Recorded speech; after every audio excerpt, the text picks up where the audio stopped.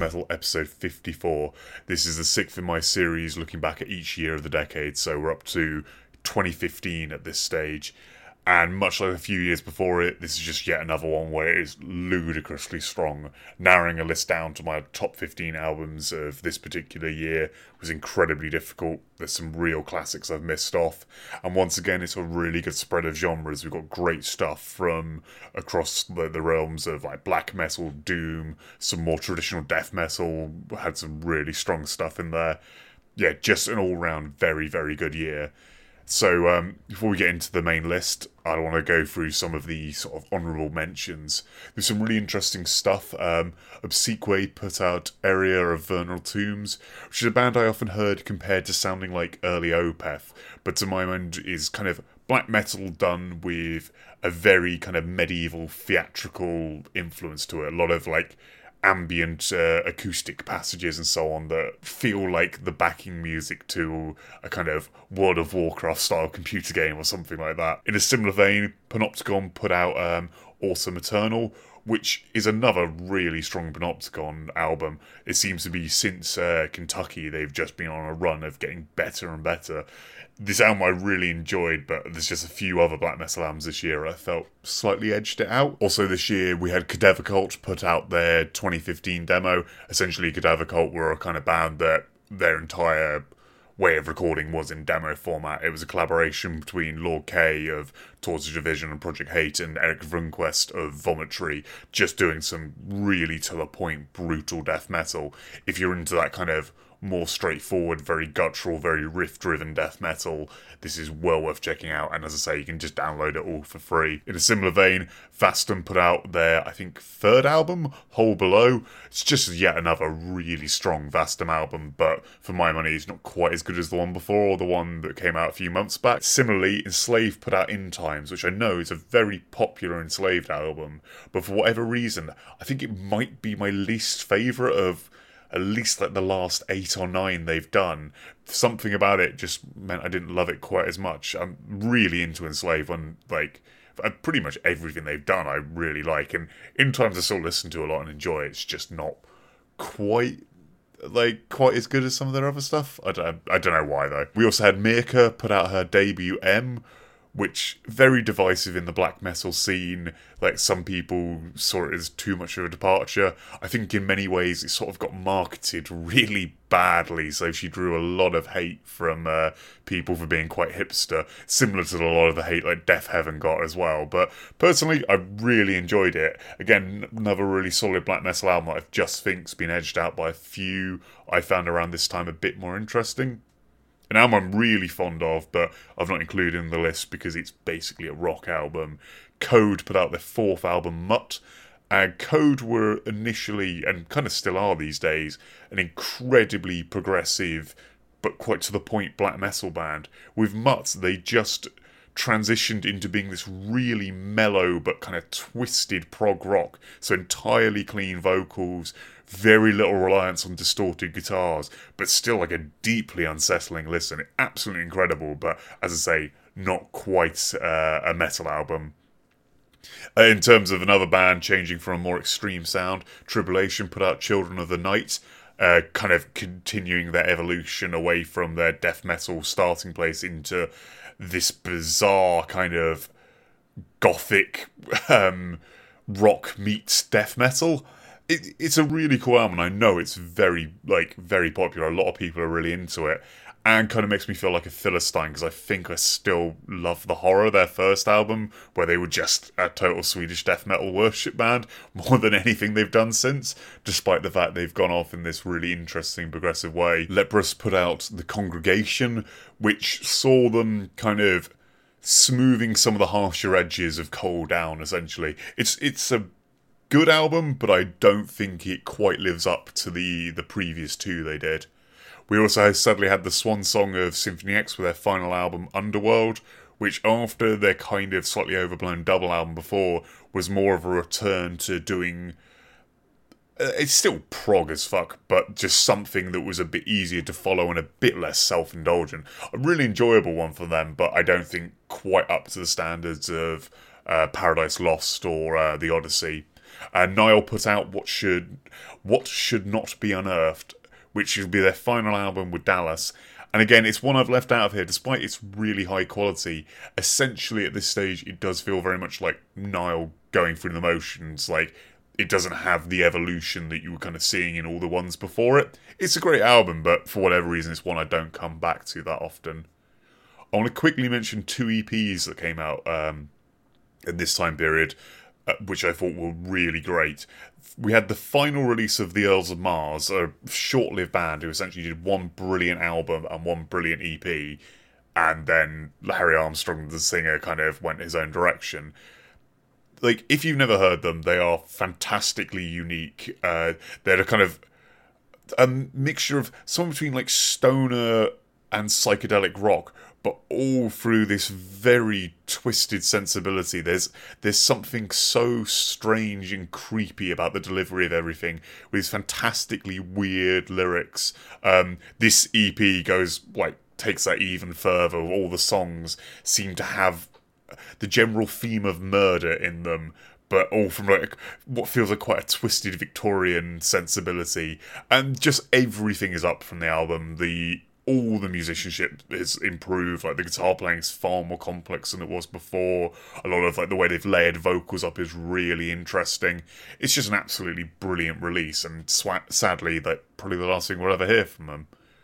In a far more kind of popular vein, the kind of one of the Gent progenitors, Sixth, reformed and put out the EP Opaque Disease, which was essentially very much where they'd left off with Bland Street Bloom. I felt like there was a lot of really similar elements going on there. And personally, I thought it was an incredibly strong release. Although they weren't reinventing the wheel, their sound was so unique and no one ever really did what they did again. Them just coming back and doing something in that vein was really impressive. Sadly, I never got into their follow-up album that came out like a year or two later. And I've kind of dropped off from that band a bit. But this EP, if you enjoy their early work, I'd highly recommend checking out. Okay, let's get into the list proper then. At number 15, we have a very interesting one. This album, according to Metal Archives, is listed as goth/doom, which I feel is fairly about as accurate as you're going to get. This is Karen Crisis's Gospel of Witches, and their debut album of this project, Salem's Wounds.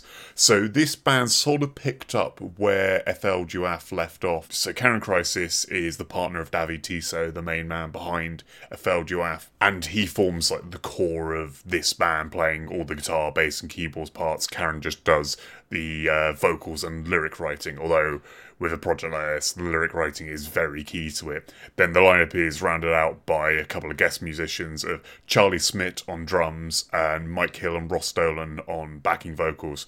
Ross Dolan is Immolation's incredibly low voice growler. Mike Hill is the vocalist of Tombs, and Charlie's the drummer of Tombs. And what we've got here is this very slow burning doom, like really slow building, hefty songs, incredibly atmospheric stuff. I think the reason it's got that kind of goth classification possibly is because Karen's vocals are so utterly bizarre. So I've covered this a few episodes back, talking about the final Eiffel Duaf album, but she does this sort of very interesting, like half sung, half growled, sort of almost purposely ever so slightly out of tune singing over everything, with then like all the various backing vocalists adding these kind of low chanting elements underneath like a lot of the kind of bigger chorus kind of moments of it. It all has a very ritualistic kind of vibe to it. I think Karen's very deeply into her occult witchcraft kind of stuff, so this is all sitting very much in that kind of vein. It's a long album, it's like well over an hour, and I think it's got about 14 tracks. But it goes through a lot of interesting movements in there, and none of the songs really overstay their welcome because of that. There's a lot of kind of interluding and building parts, and then some more heavy, in-your-face bits. Although don't be fooled by like the members of Tombs, Eiffel Duaf and all that. This still sticks very much in a more accessible end of doom, rather than delving into like black metal or death metal or that really hideous end of doom metal. This is certainly more accessible on many levels, although Karen's vocals will be something I think you either get or don't. Personally, I was sold on them straight away, but I know a lot of people just can't get their head around that. Also, it's got a really nice, like, crisp production to it. Like, everything sounds really clear, and the guitars and that still have a nice punch to them. Very different kind of guitaring style, actually, to like a lot of what David was previously doing with Eiffel du Have. Although it starts to have, like, I think he's got a similar-ish tone to what he's then using later on with Howling Sycamore. So this is kind of seemingly the direction he's gone guitaring-wise. Yeah, it's just one I recommend giving it a go, because you wouldn't have heard something in this vein before. For me, something that really makes it is like the songs with Ross Dolan's backing vocals. Just hearing him in a context so different to Immolation reminds you just what an incredible voice he has. Such this like real low guttural approach, but still very clear and audible. And that mix with the kind of higher, slightly screamed vocals just sounds really excellent. Yeah, so give this one a go. It's one of those albums I think you'll be able to tell within like the opening 2 minutes whether it might be for you or not. Personally, I really enjoy it. My retribution is to glow in the gold that I know I behold. Despite the shadows that my feelings left hold. Open my eyes, look calcified. Chambers of my heart, of my heart. And the temperance of deep waters moves through me again. In this dark, dark world, in this dark, dark world, they carry me home, carry me home.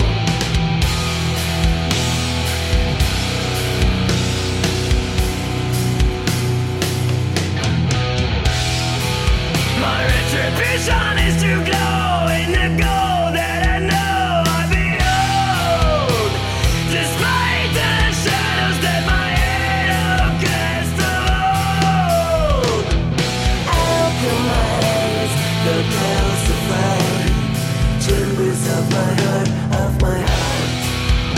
And the temperance of deep waters moves through me again. In this dark, dark world, in this dark, dark world, they carry me home, carry me home.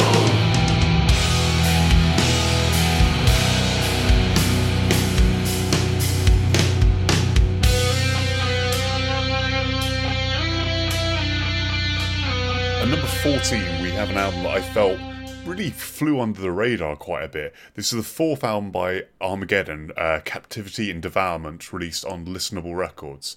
So you may remember in previous episodes we covered Armageddon's debut. This is Chris Amott, most famously of Arch Enemy's, sort of side project that always sort of ran along parallel to a lot of early Arch Enemy. So they did 3 albums back in the day, like one, Crossing the Rubicon, the debut, which is a really great, like, quite progressive melodic death metal album.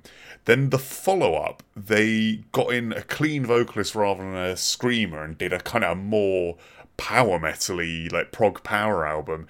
And then the follow-up to that went into just, like, traditional hard rock / heavy metal territory. It's got some good moments, that one, and Chris Amott does the clean vocals for it, actually. But some of the lyric writing is so bad it becomes borderline unlistenable in places.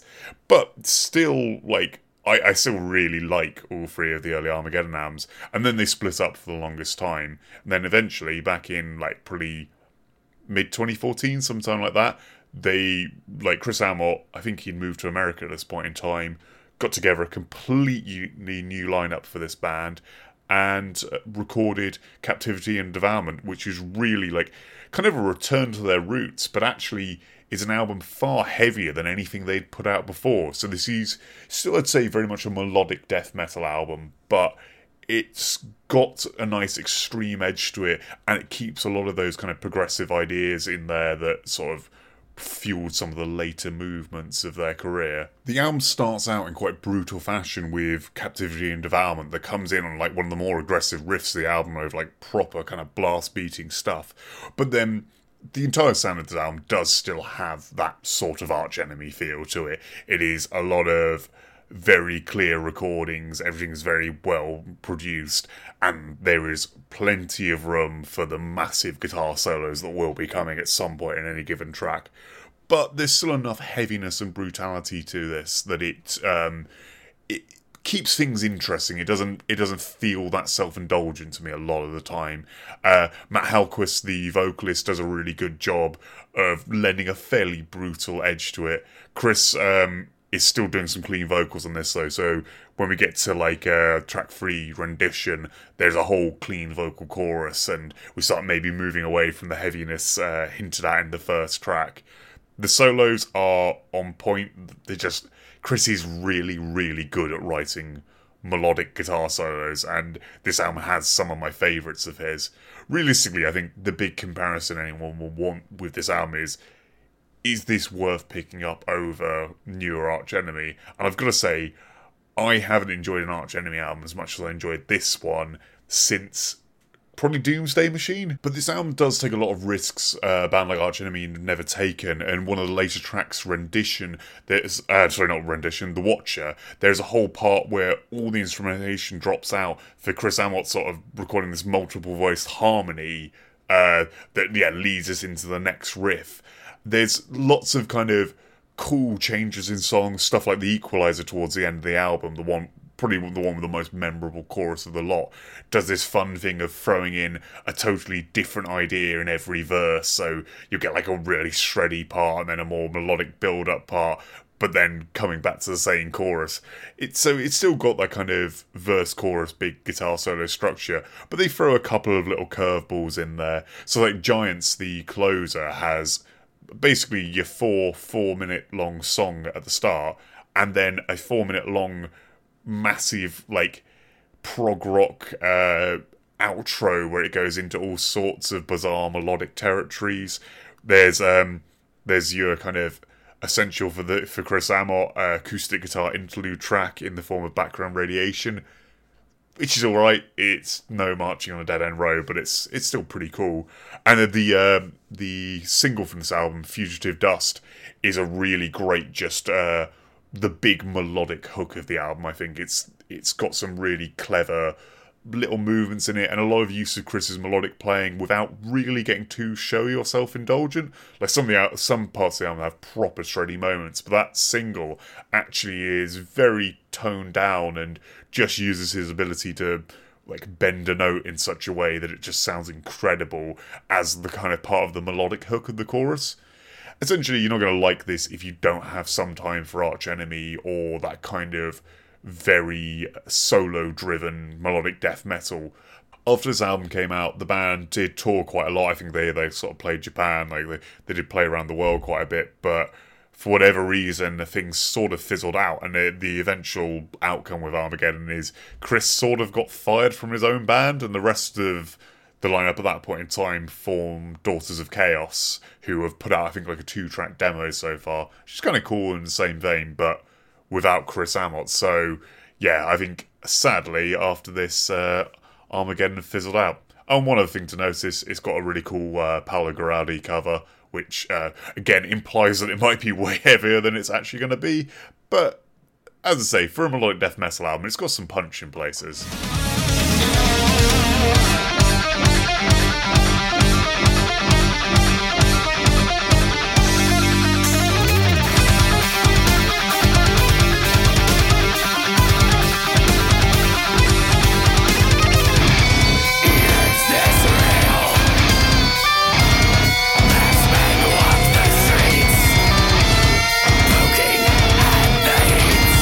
Yesterday's vital signs.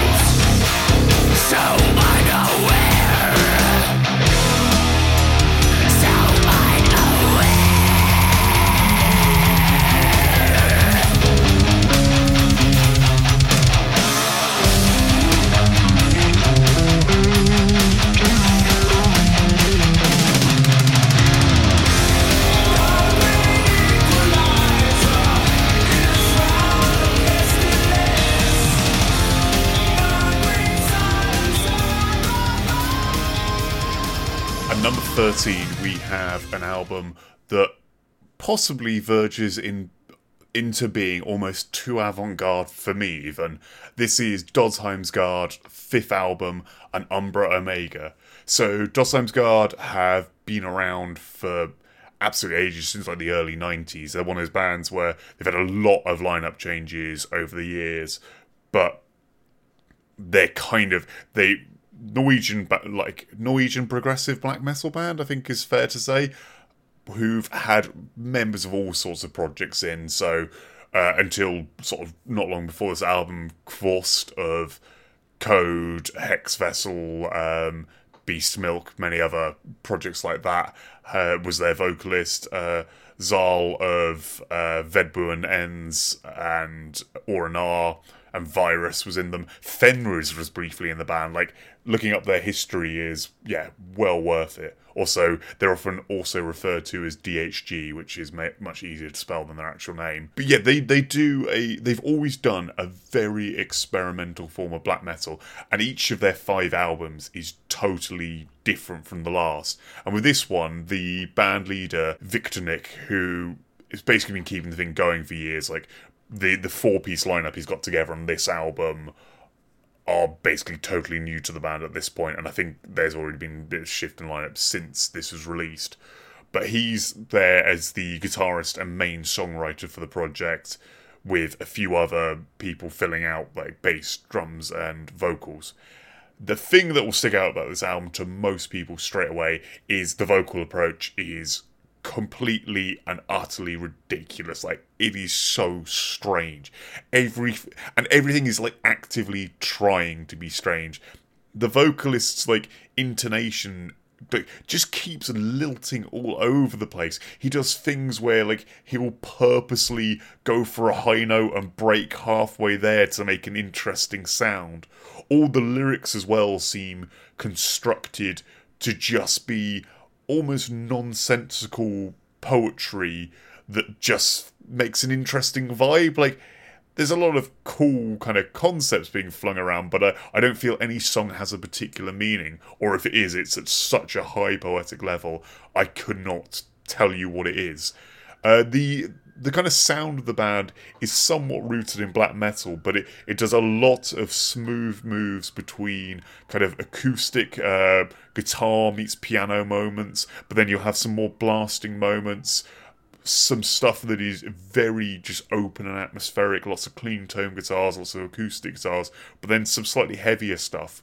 Although the heavier stuff never punches that hard because the guitars just aren't that distorted, and the drums are playing in this way, like sort of produced in this way where they're not that front and center. So when the double kits get going, it doesn't sound like a kind of like Dimmy Borgir record or something like that.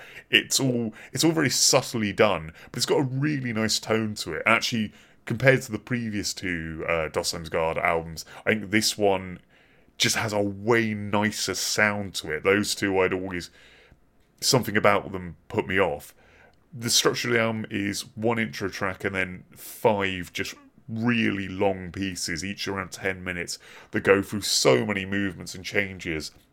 That kind of band where it's impossible to describe what a song actually did in terms of structure once you finish listening to it. But it's certainly a really interesting listen. And I think for some people, they will absolutely love it. I'm sort of torn. Moments of it I think are utter genius, and other bits I do get a bit lost in. And every so often, the vocals will just make me laugh out loud, which I don't know if that's not entirely the approach. I don't know quite how seriously this project takes itself. But it is hyper-progressive and very, very interesting, and creative in a way that I find really like refreshing, especially of such veterans of the scene. For to have like Victor Nick played bass on Vedbuen Ends Written Waters, so this is a man who has been inventing and doing new stuff with black metal since the early days, and yet is still finding ways to kind of carve new ground and keep stuff interesting and fresh. Possibly even more so than Gospel of Witches, this will be one where I think your appreciation of it will live or die on the vocals. Give it a go, it's certainly interesting.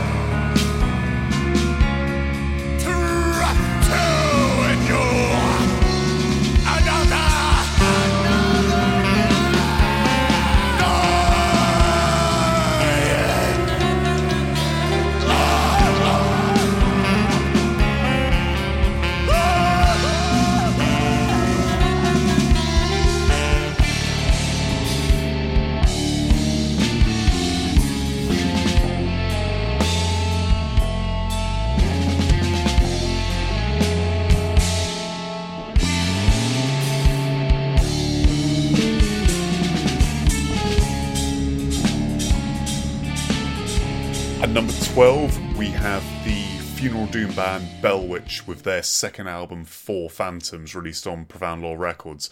So, if you've not come across Bellwitch before, they're incredibly interesting because they managed to make a full funeral doom sound with two members. So it's just drummer and bass player. The drummer does additional scream vocals and the bass player does these very subtle, clean vocals. They got a lot of attention with their 2018 album Mirror Reaper, which was essentially one giant 80-minute movement of a song with one of the best album covers ever. But this album, personally, I actually prefer. It's also got a really beautiful cover, not quite in the same league, but it's the second Paolo Gradi cover in this list. And because rather than doing the one huge track, this is split into 4 songs, averaging somewhere between like 10 and 20 minutes each. And whereas that album was very much all the screaming heavy stuff was in the first half and the clean stuff was later on, in this album we get more of a movement between the two. What's particularly interesting about Bellwitch is Dylan Desmond's bass playing.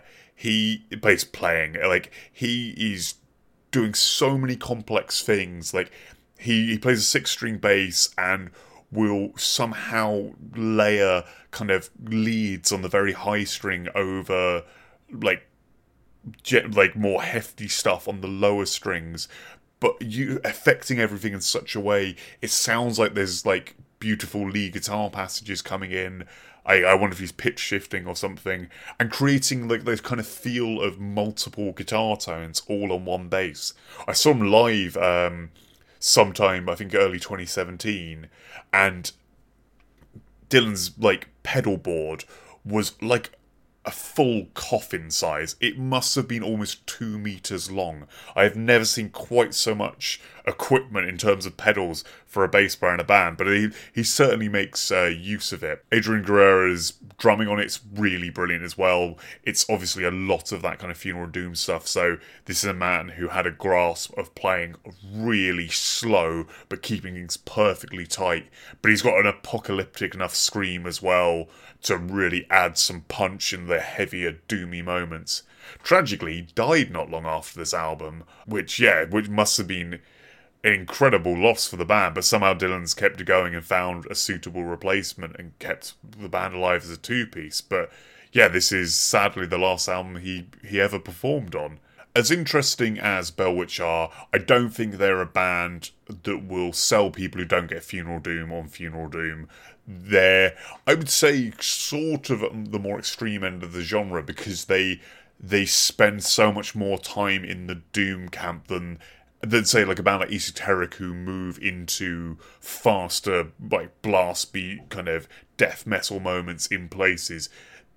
Bellwitch are nearly always slow. They're kind of slow and heavy or slow and mellow, but always in that kind of vein.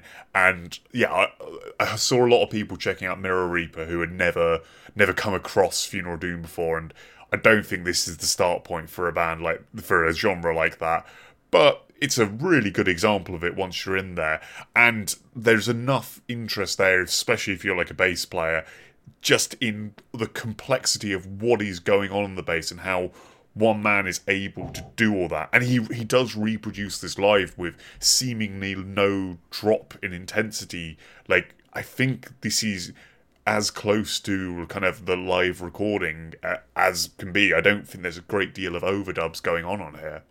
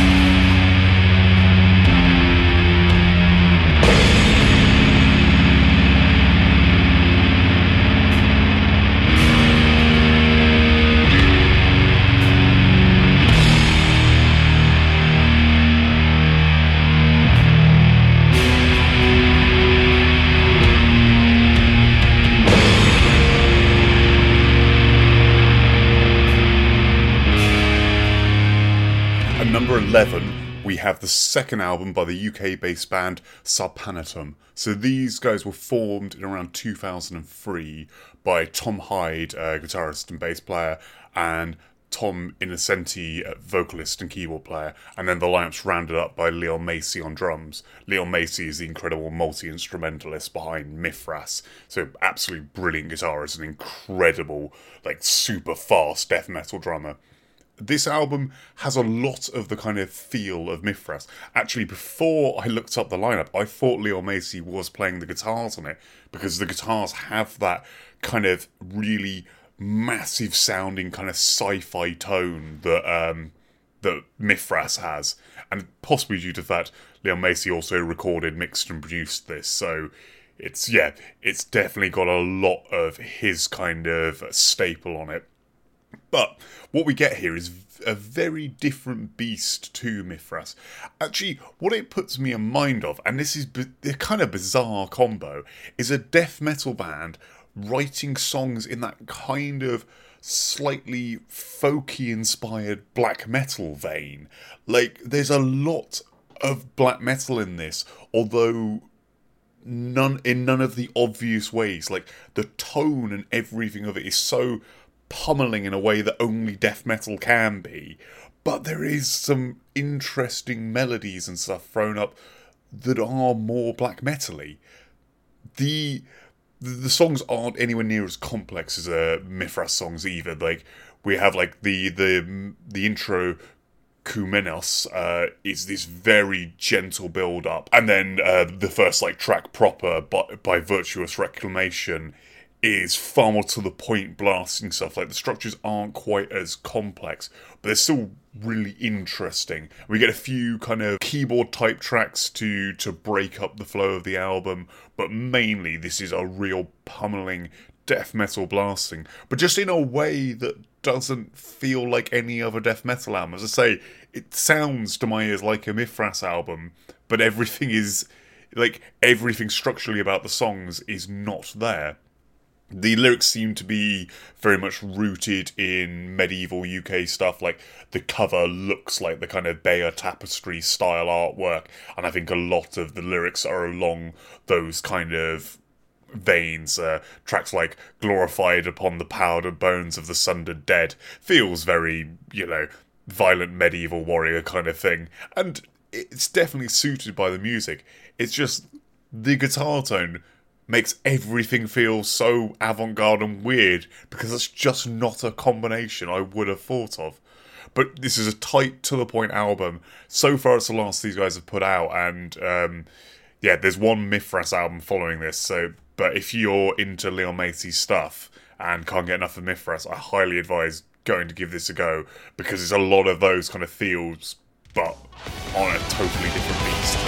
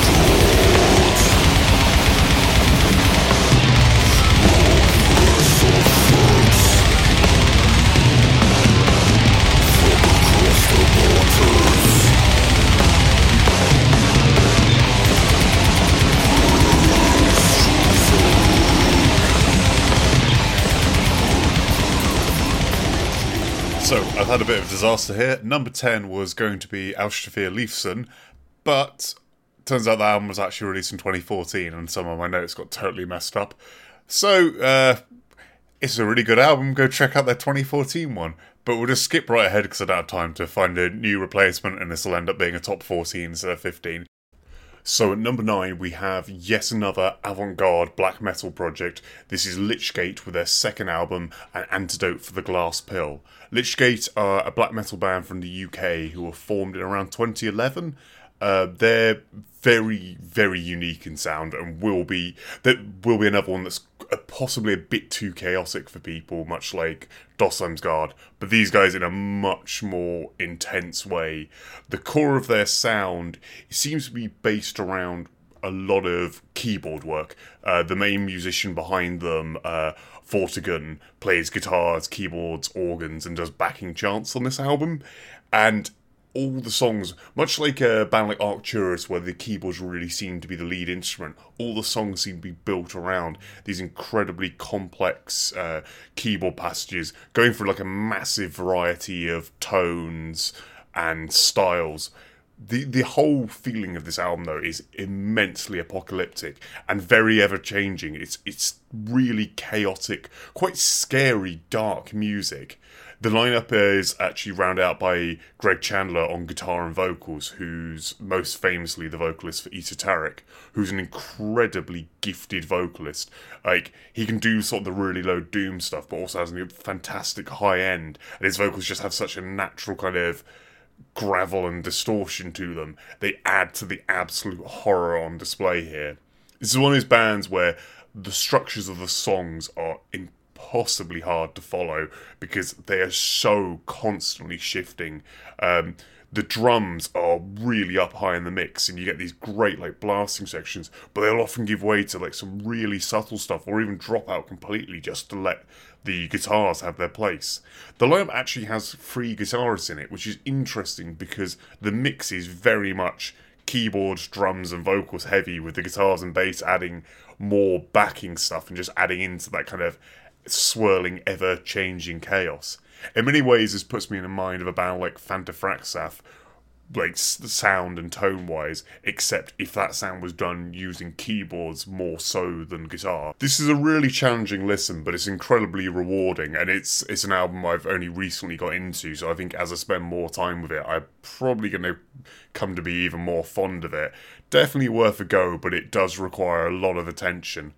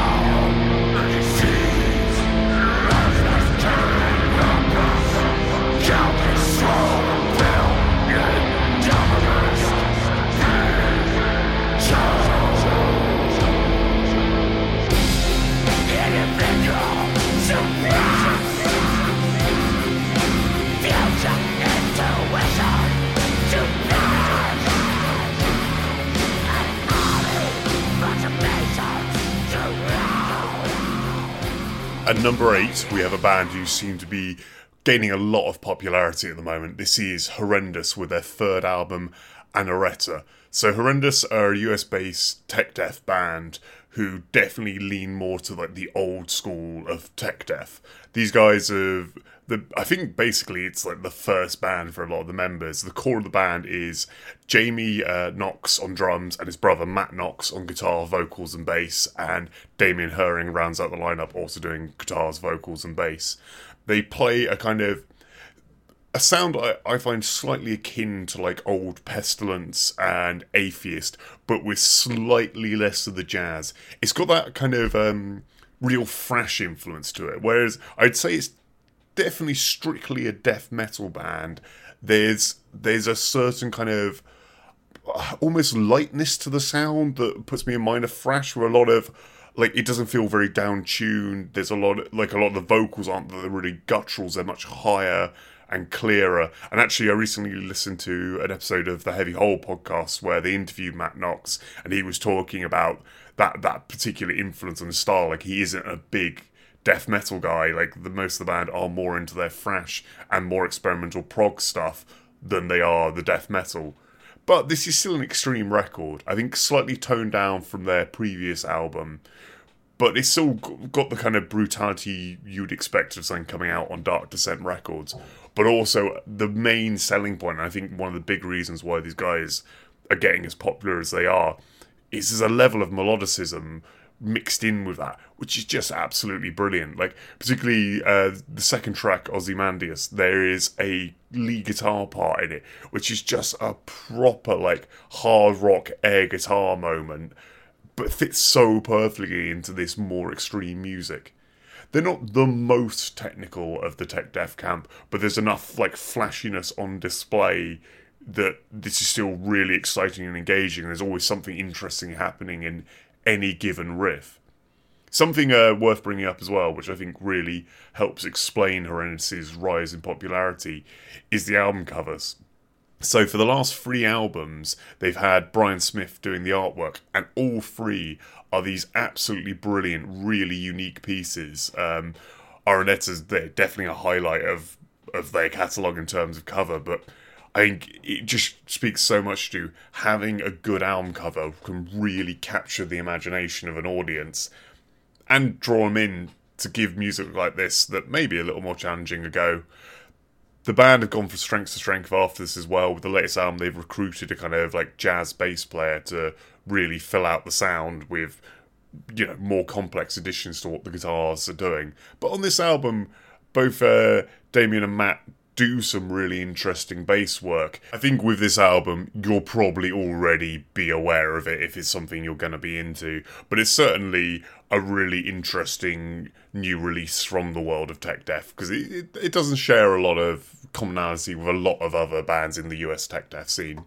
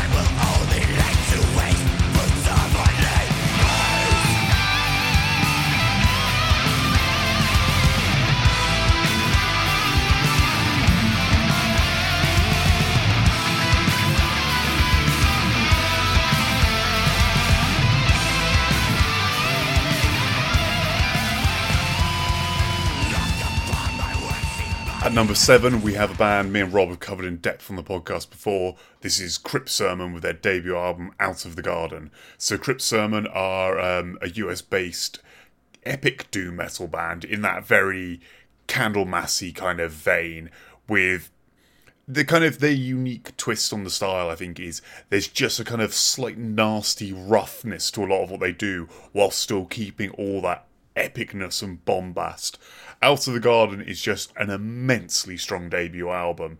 Its 7 tracks all have these like huge hooks of choruses, excellently constructed, like complex riffs that kind of go on for absolutely ages in that Candlemass vein of just the single repetition of a riff being stretched over like 4 to 8 bars in that way that just, I know, really hooks them in your brain. And it's, you know, got a perfect cover for the album. There's lots of like really brilliant epic sounding lyric writing throughout of it.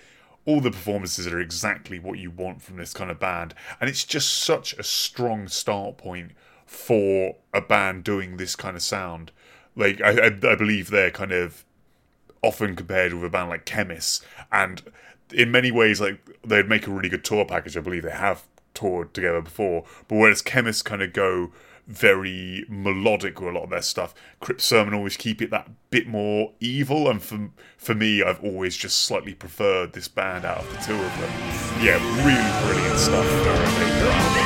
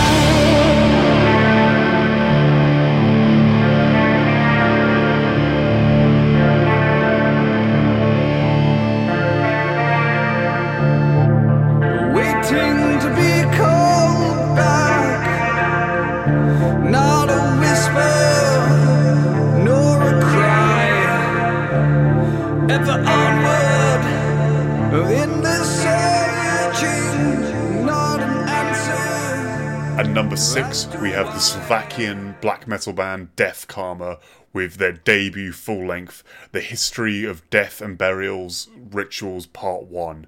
So this band already had one EP out before this, but this is their first like proper full-length. The band's mainly led by Infernal Vlad of Cult of Fire, who are another like incredibly interesting black metal band we covered a few episodes back, and then like the lineup's rounded out by on this album drummer Jörg, and on the next album Thomas Korn, who's also the drummer for Cult of Fire and previously of Lake Hathia Aflame. And on this album he adds octobands and rototom percussion, which I'm not sure exactly what that means, but it kind of, I can see exactly where it fits with this kind of sound. So this album is a kind of interesting sort of journey through 6 tracks all around the 7-minute mark, which do these kind of quite long form builds. So there's a lot of like really hefty blasting black metal in here, but then also a lot of moves to like some incredible melodicism, a lot of really beautiful lead guitar work, and then some sort of clever stuff like done atmospherically in a few places. Vlad's vocals are just really solid, fairly standard black metal fare, but mixed with everything else, the drum, like the absolutely excellent drum performance. As I say, with this album, there's a lot of incredibly heavy kind of blast beat work. The opening track, Slovakia, Journey of the Soul, pretty much comes in with an intense pummeling for the first 3 minutes, and then we get a move to something a bit more melodic. There's excellent, really clear bass work throughout the album, as well as lots of kind of more melodic leads kind of higher up in the mix, while still over these kind of really brutal passages. Things get a bit experimental towards the middle as well. On Mexico, the third track, the intro is one of those things where it's got a cool kind of like tribal drum groove, and then some other stuff going on which I can't quite describe what's happening. Yeah, the whole kind of sound of it very much fits with this kind of rituals of death idea. Like each song title is the name of a country and that country's particular ritual they have around death and burial. We get a really cool moment towards the end of the album in the instrumental India Towers of Silence, where like the guitar leads really take front and center in the mix for a while, but then the final track, China Hanging Coffins, really brings stuff back to the more in-your-face black metal. Much like Cult of Fire, this is a band I'm just really fond of how they've decided to mix black metal and how they kind of present it in an audio format. Like, it's not just super raw kind of fare. There's a lot of work put into making the drums sound super clear, really letting every instrument have its place in the mix. And the whole, much like Cult of Fire again, the whole presentation of the band's really cool. They just, like, the album covers, like, very interesting. The band have a cool look to them. They're just one of those complete packages where they're really doing a lot of things right and keeping themselves, like, quite interesting. I wonder, though, much like with Cult of Fire, if just the location of where they're from might be keeping them a bit more underground than they necessarily deserve. But yeah, if you want to hear a band kind of pushing black metal forward, but possibly not in a way quite as bizarre as stuff like Lichgate or Dosheimsgard, Death Karma are just an excellent model and example of the genre.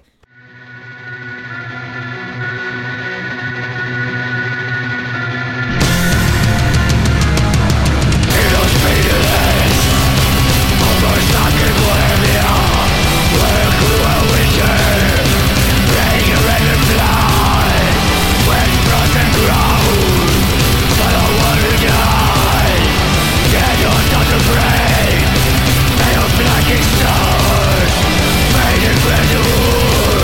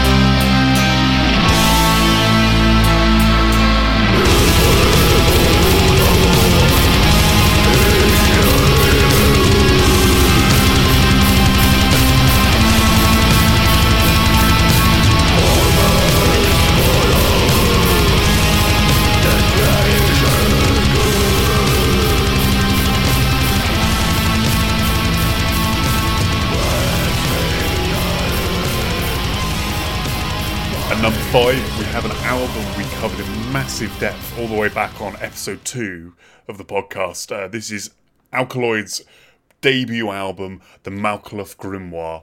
So this is a German-based supergroup featuring Hannes Grossmann, Christian Munzer of Obscura fame, among many other things. Danny Tunker, who's like long-term session guitarist a lot of bands, probably most famously Aborted.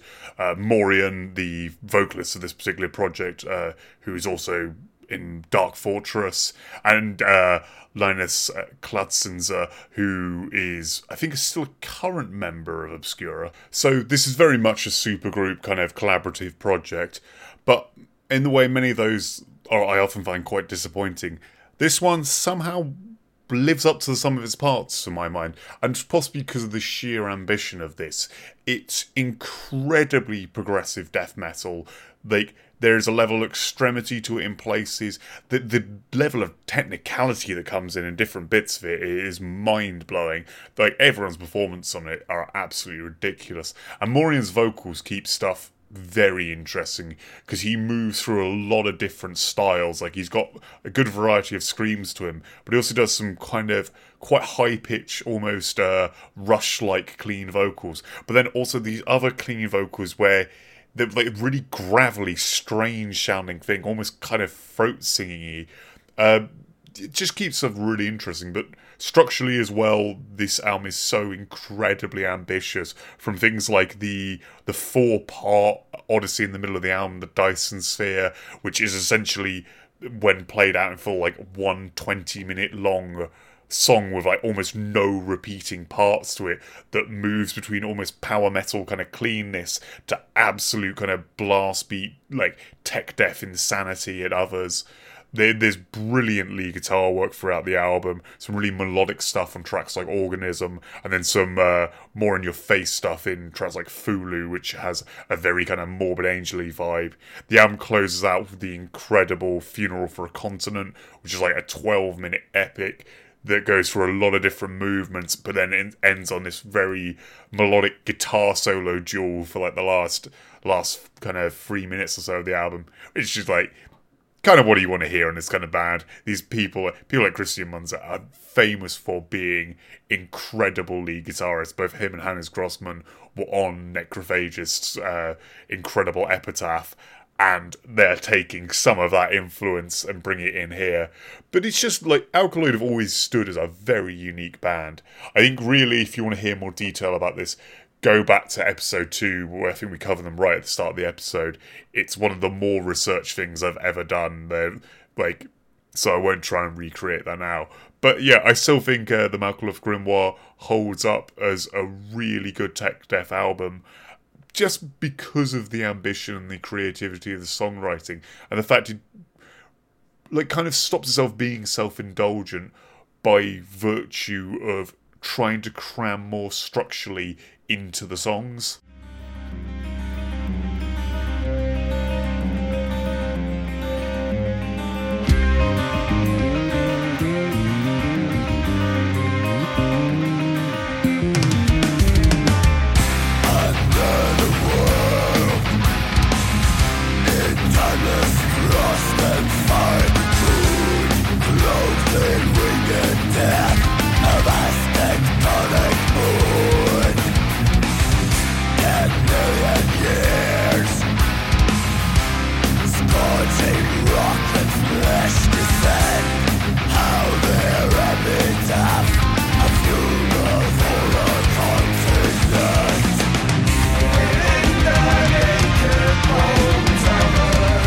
Crushing my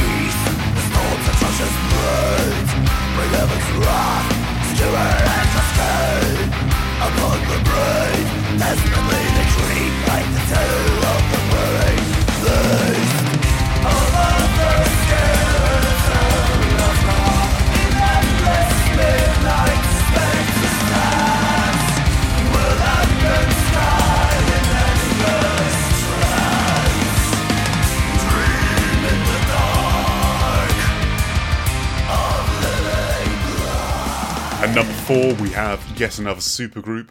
This is the second album by the US San Francisco-based band Vhol, spelt VHOL. This band features members of Hammers of Misfortune, Yob, and Agalloch, among kind of other projects. So the members we have here are John Cobbett and Sigrid Shi of Hammers of Misfortune and many other projects, and Mike Scheidt, the vocalist and guitarist of Yob, just on vocals with this project, and then the lineup's rounded out by drummer Aesop Decker, who's quite a lot of bands like Agalloch. Oh, apparently Extremity and Corrada now. What the hell? Yeah, sorry for getting distracted there. Apparently Extremity and Corrada have both broken up. Huh. That's really disappointing. Anyway, back to Vhol. So what Vhol play is a kind of melding of a kind of progressive thrash metal sound with some more like crust punk kind of influences and bits of like heavy metal, maybe a push power metal, but I'd really say heavy metal from the kind of Hammers of Fortune direction. Whereas their first album was this very focused, quite nasty kind of album where the whole kind of feel of it was very brutal and bleak. Deeper Than the Sky, the follow-up, is much more kind of expansive. There's more focus on lead guitar. There's a lot more kind of melodic elements to this album. Kind of more of Mike's clean end of his vocals, whereas the previous album very much focused on his more aggressive attack. John Cobbett's guitar work on this is absolutely incredible in places. The opening track, Deeper Than the Sky, has some utterly incredible guitar work. The whole album comes in on this fade in of this ridiculous virtuoso shred piece, and then with all these kind of like epic riff, like back and forth verse chorus structure where everything's really catchy, fast and to the point. Aesop Decker's drumming really like leading everything forward. It builds this incredible guitar solo where, so I don't know how he would reproduce this live necessarily, but he's sort of got all these interlocking lead melodies, particularly towards the end of it. It does some incredible stuff there. But really, like, the core of this album is Aesop's kind of incredibly quick double kick work and sort of tom work over this really hyper fast, like really quick down pick, slightly detuned riffing. The bass playing on this as well is all really fast, really fuzzed out, like heavy pick attack on it, really keeping up well with the guitar work. Incredibly as well, while recording this, Sigrid was incredibly heavily pregnant, which is just metal as fuck. The core of this album really is the just incredible riff writing throughout. While Desolate Dams is a bit more kind of progressive and expansive, the next track, 3 AM, is really where we get to see the very punk influence in it.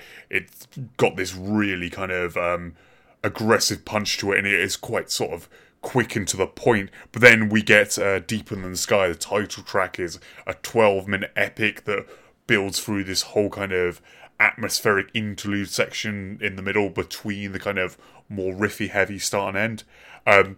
At number 4 we get the really stupid pun titled Pano, which is mostly written by Sigrid, where she's doing a kind of, because she's quite a good pianist as well, does a thing where it's like these really quick bass riffs played off against this kind of quite jazzy piano, and there's like sort of back and forth between those while Aesop keeps like a groove going behind it on the drums. It's an interesting idea. It's like, it's certainly something you wouldn't regularly hear on a metal album, and because of the way the bass tone is on this album, it still comes across as really hefty and aggressive. Everything as well is really raw sounding, and it works together. Like even Mike Scheidt's like vocals are incredibly kind of raw and in your face, like, whereas like with Yob he kind of has a lot of space to evolve things, but this is him doing it more as a kind of like quick attack. Like, this is much faster than he would sing on many other albums, and if you're really into Yob, this is quite a cool way to see another side of his voice, especially when he's in a position where he can just focus on that and doesn't have to worry about being able to play any of the riffing going on. I've always rated John Cobbett as one of the true greats of modern metal guitaring. His guy's taken a lot of influence from many different aspects of like 80s metal and just updated it and kept things really interesting. And I think this album is a really good showcase of the more technical side of his guitaring. And we also see like a great performance from Aesop Decker here. This, while maybe not the most complex on every song, he's just so fast and tight sounding throughout all of it. And without that kind of drum performance, I don't know that half these riffs would work quite as well as they do. To kind of close out, the album's got another like really cool cover, much like its predecessor, kind of quite abstract image, but just has a really beautiful look for it. So far, this is like the second album is the last thing they've put out, but they still appear to be active, so I'm hoping there's more coming from this band in the future.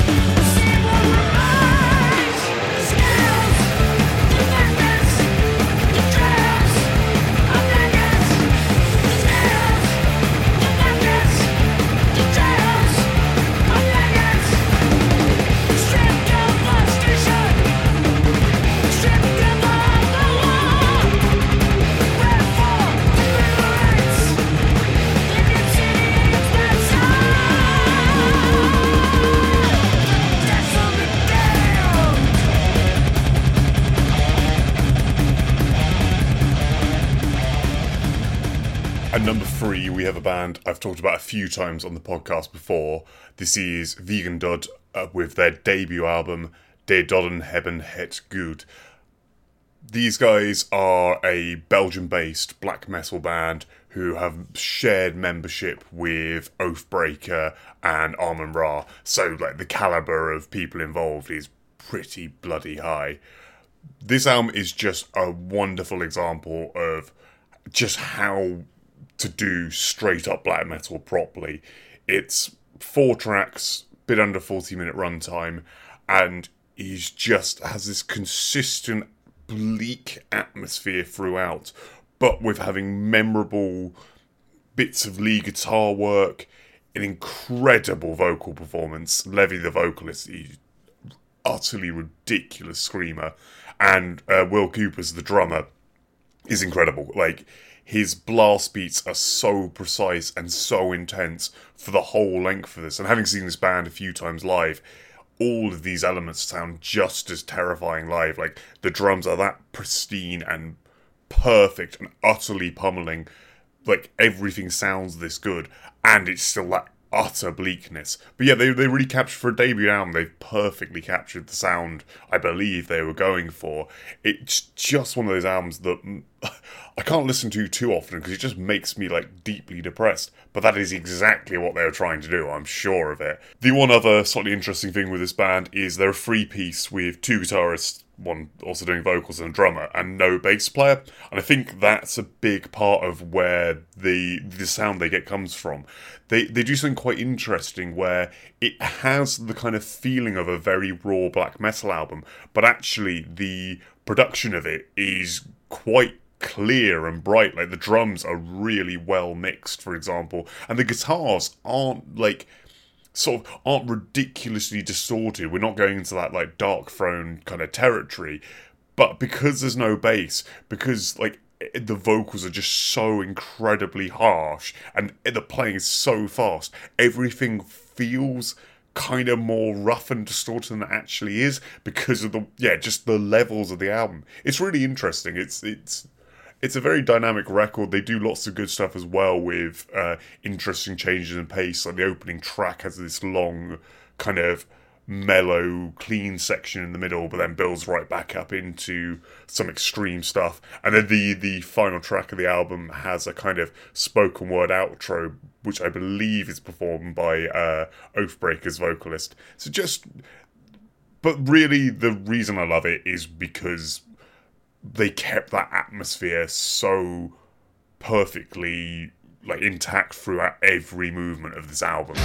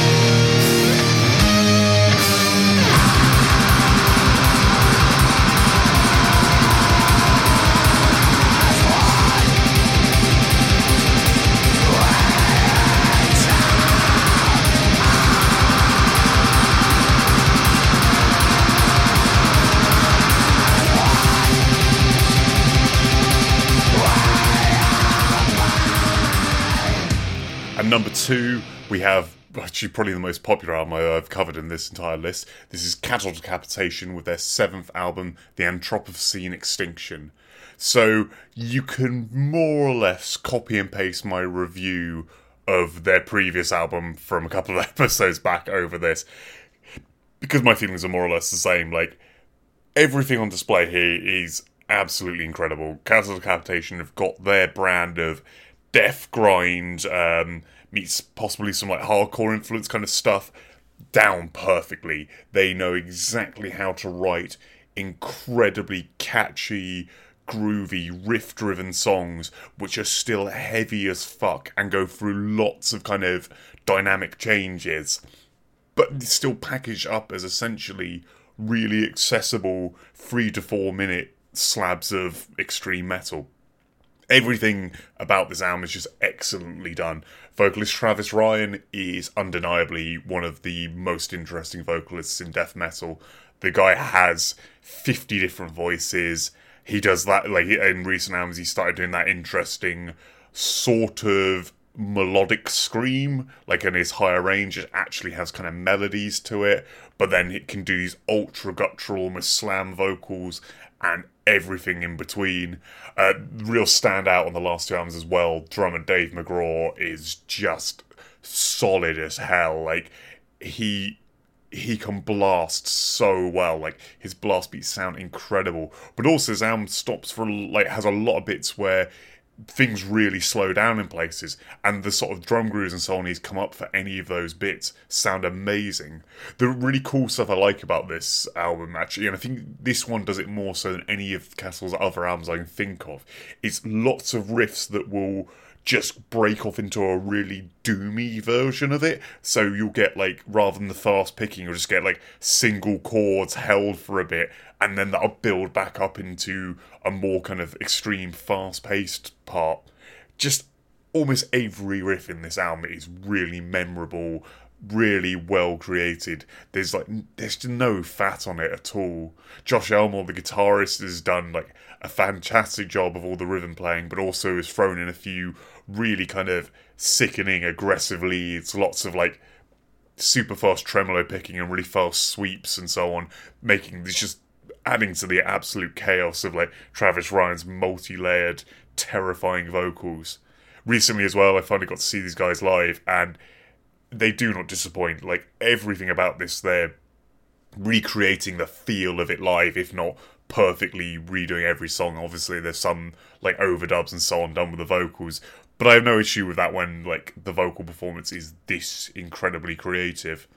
The other thing that's quite interesting is this album and the previous album have a really weirdly similar structure, in that they both have this core of, like, 9 tracks, then an interlude, like a kind of melodic interlude, and then a really kind of melodic end song. And in both cases, the ending song is way more bleak and melancholy than the rest of the album. Like, the album has themes of bleakness, but the rest of it's far more aggressive, whereas, like, the closer of this album, Pacific Rim, is incredibly sad, like, and with the very apocalyptic speech done over the top by Bethlehem's Jürgen Bartsch in German, that just adds something to, like, the final atmosphere, this, like, really brilliant close off to everything.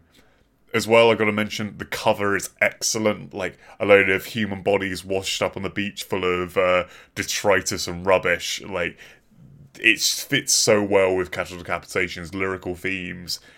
It just looks great.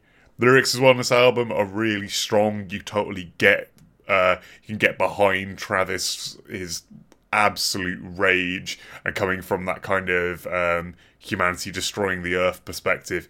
It all fits so perfectly. This is just an incredibly well done package, and I'm glad to see that Cattle Decapitation, after, like, years of slogging away at things, have hit a point where they can sort of make these incredible albums, and they're getting properly received, you know, and they can tour and sell out shows and so on, like, despite making music this extreme.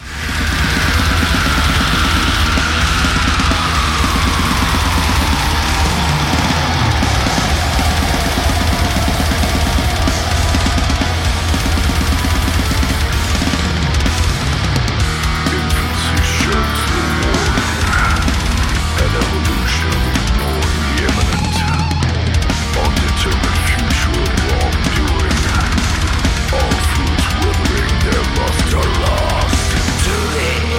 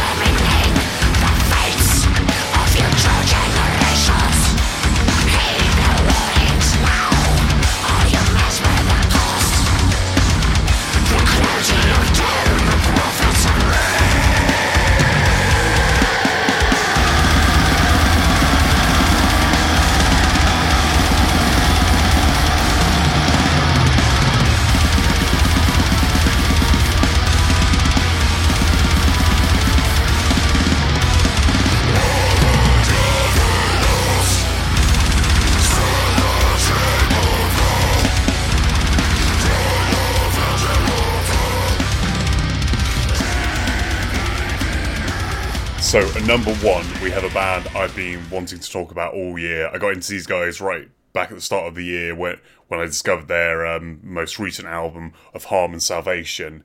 We're talking about their second album, Still. This is the band Malady from Germany. They're formed in 2009, and Metal Archives lists them as being a progressive / avant-garde black metal band. But honestly, with a band like this, I think that kind of classification doesn't really do them justice. This isn't in the vein of a lot of, say, the avant-garde black metal stuff I usually cover. These are one of these bands that I would put in the nebulous category of progressive metal. But, like, progressive in the true sense. This is not your kind of prog power end of things. This is progressive in they're a band where any musical influence seems to be acceptable within their music. They will make great sprawling songs that can go through so many different movements, so many different styles, and yet they still have a sound that's clearly them through many kind of lineup changes, great differences between any given album or EP they've put out. They always still sound kind of like Malady. So, essentially, I think the best way I can describe what's about to happen in this album is by giving a brief description of the opening track, Demutation. Essentially, this song is 8 minutes long, kicks off with like kind of this melodic, almost orchestral keyboards, and then comes in with like absolute blasting fury with like this multi-layered, utterly disgusting black metal screams. But slowly, this gives way to like cleaner vocals. Then all the music slows down into being like this beautiful, melodic, clean vocal track, but then builds back up into more blast beats, more insanity, and keeps switching pace, keeps switching direction. You get cool bits of lead guitar work coming through.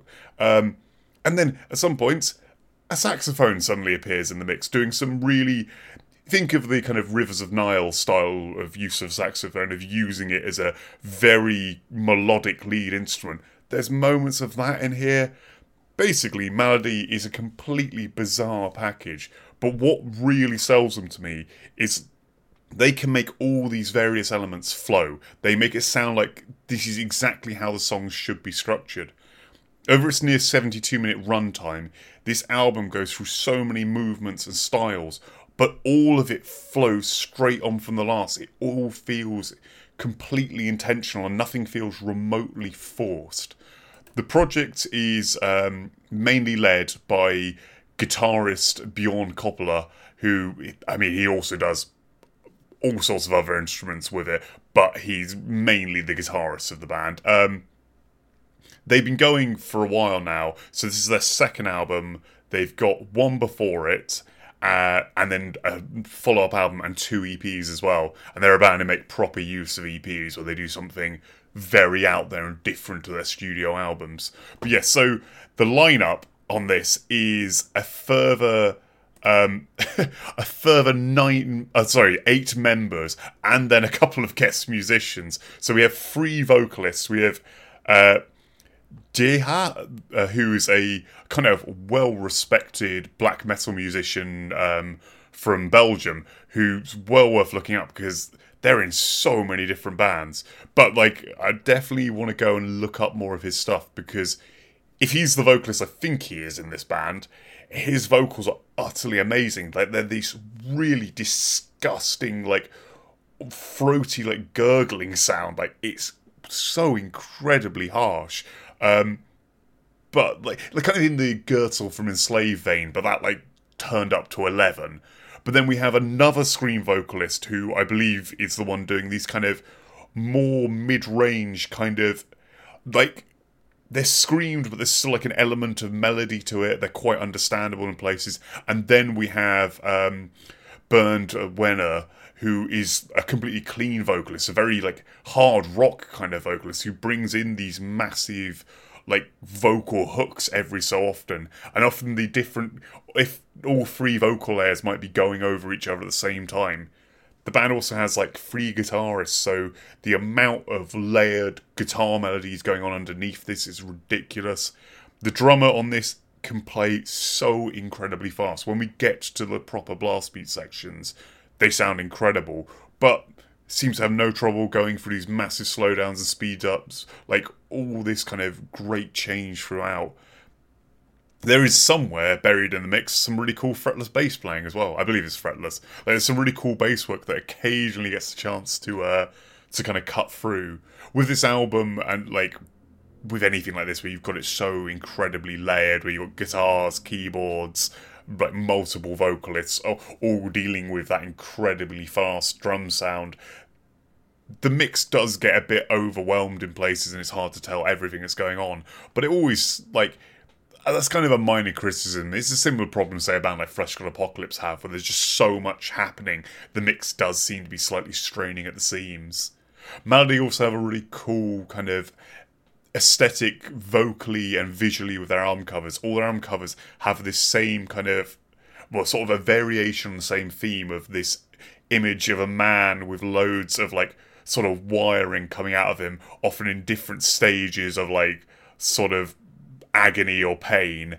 And I think a lot of their lyrical themes are just based around physical and mental pain and kind of ideas spawning off that. Yeah, I think they refer to the regularly recurring figure in the album covers as the Pipe Man.